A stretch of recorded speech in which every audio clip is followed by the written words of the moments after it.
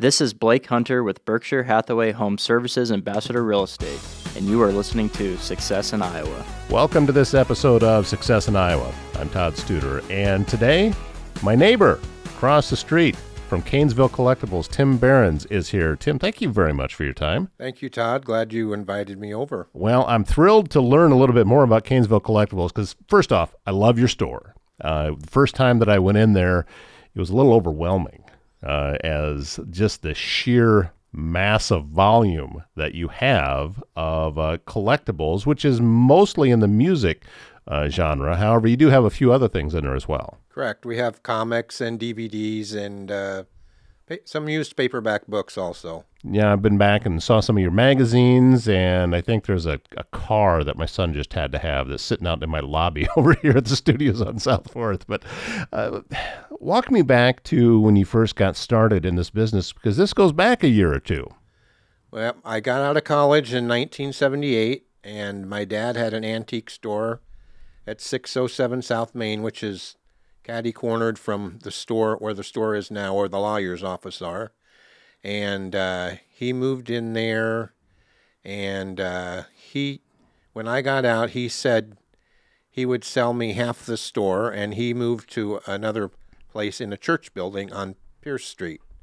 So from that point on, I didn't have any records at the point, but I started, my brother Jeff and I started listening to oldies, and we started going to garage sales, picking stuff up, and this is how we got started. Now, if you're talking going back that far, what are you calling oldies from then? 50s and 60s. 50s and 60s. Yes. So we're looking at more, say, the Everly Brothers type of style? Yes. And Buddy Holly and that type of thing? Yes. Buddy Holly, Everly Brothers, at the Beatles on back, probably. When I walk into your store and I see the amount of vinyl that you have in there, how long did it take for this? Now, obviously, it's a constantly in flux, and music coming in, music going out. But how long did it take before it started to look at the level that it's at right now?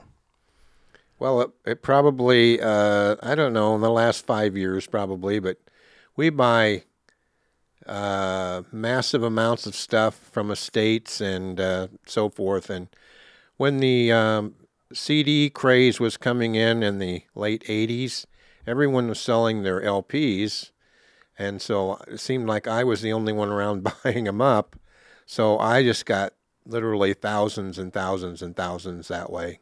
So it filled up fast. How did you see the value in them when everyone else was getting rid of them? I don't know. I just liked just talk to people that would come in looking for specific things. The more people looking for a certain one, the more value it came. And they had price guides and so forth on them too. You have a lot of the same folks that come in there. Well, I'm one of them. But you see folks, I don't know, seems like almost daily, don't you? That some people coming into your store and take a look weekly, around? Yes. Mm-hmm. Some of them have been coming in for 30 or 35 years. Yeah, some of my oldest friends come in. We go out for lunch, and so forth. So, yeah, they're my friends. Well, I know that I was just in there a couple of days ago, and I left with 4 LPs, I think, and a magazine, and bill came out to about $12. I mean, it's not as if that. It seems like you're not getting rich by selling individual LPs in there, but it's very affordable, and it seems like you've made a point to that this is a way for people to upgrade their record collection. We don't sell new records, and if you go to a new record store, they start out about $25 and go up.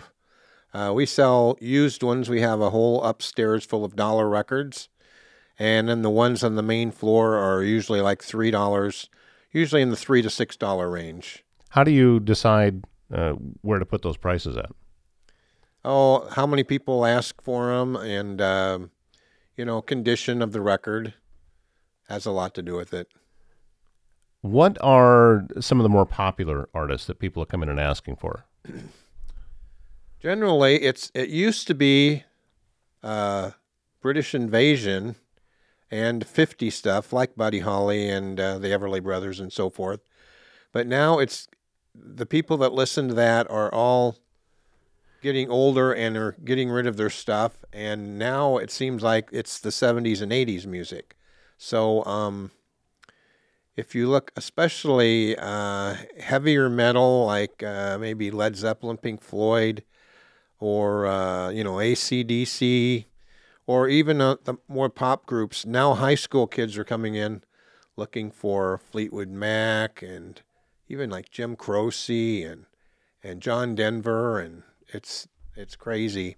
And also the artists, if they just pass away, that seems like uh, a boost is coming soon. So a couple of weeks ago when David Crosby died, I think I sold I sold everything I had within a couple of days, and then I kept discovering other groups he was in, like the Byrds, and I put those out. They sold, so you do very well that way. But I don't gouge people. I just charge $4 or $5 for those.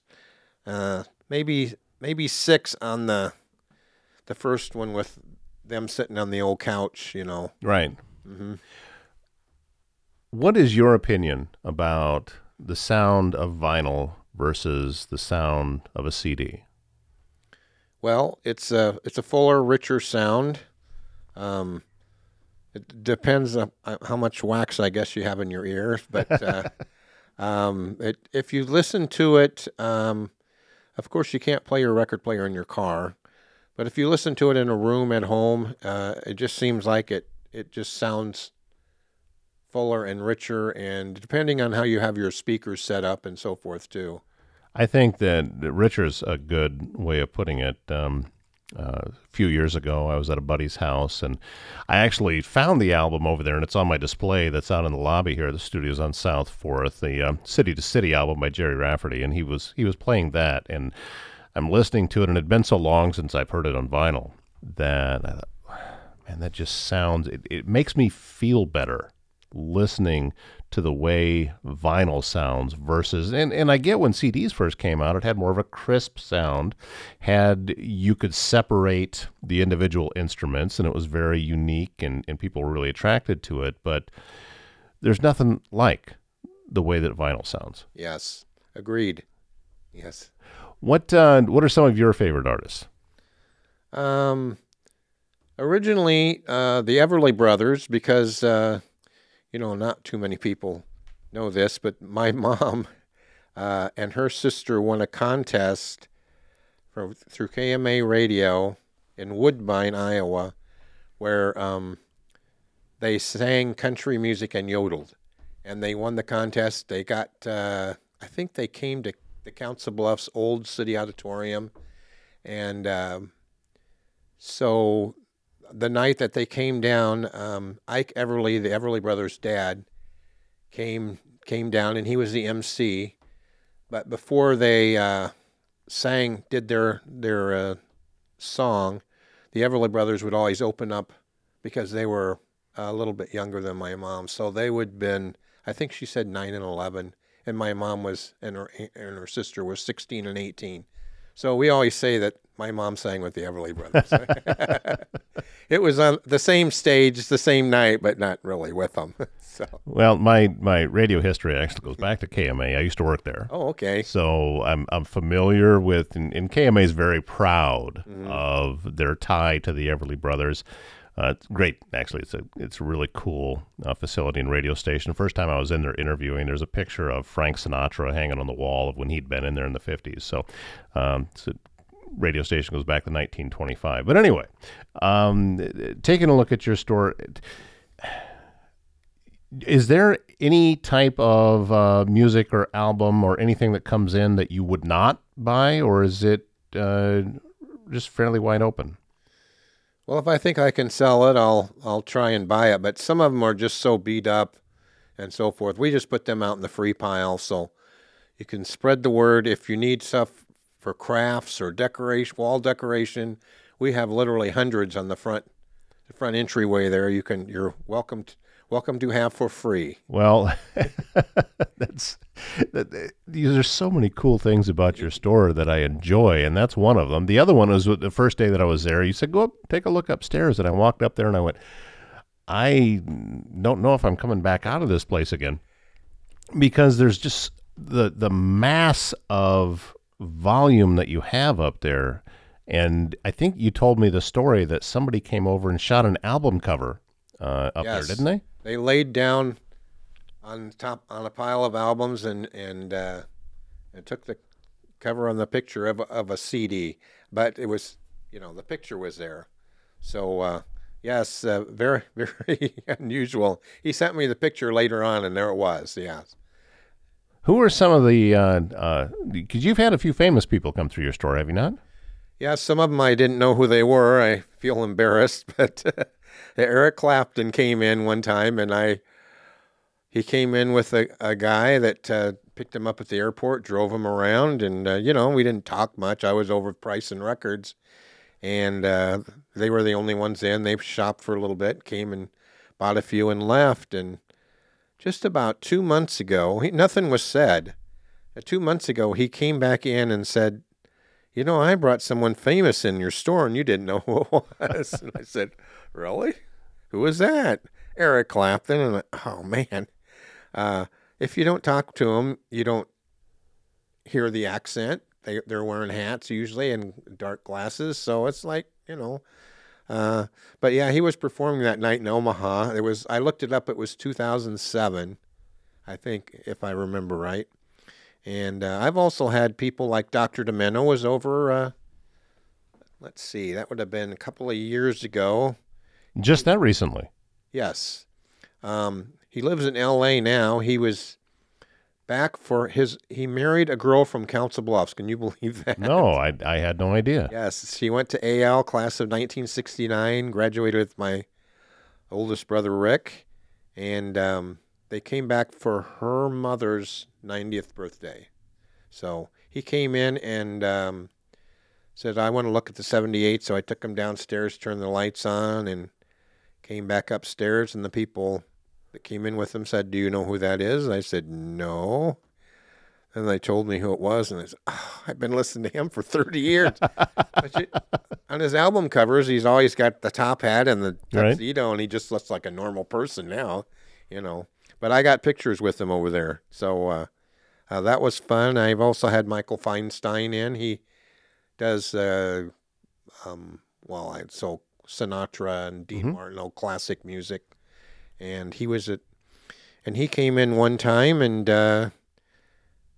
asked me if I had any 20s and 30s movie music. And I pointed to a box and said, yeah, over there. You can start going through there. And I thought to myself, well, he kind of looks familiar. And I, just as a whim, I said, are you performing anywhere tonight? And he said, yeah, the Holland Center. So I was like, oh, okay.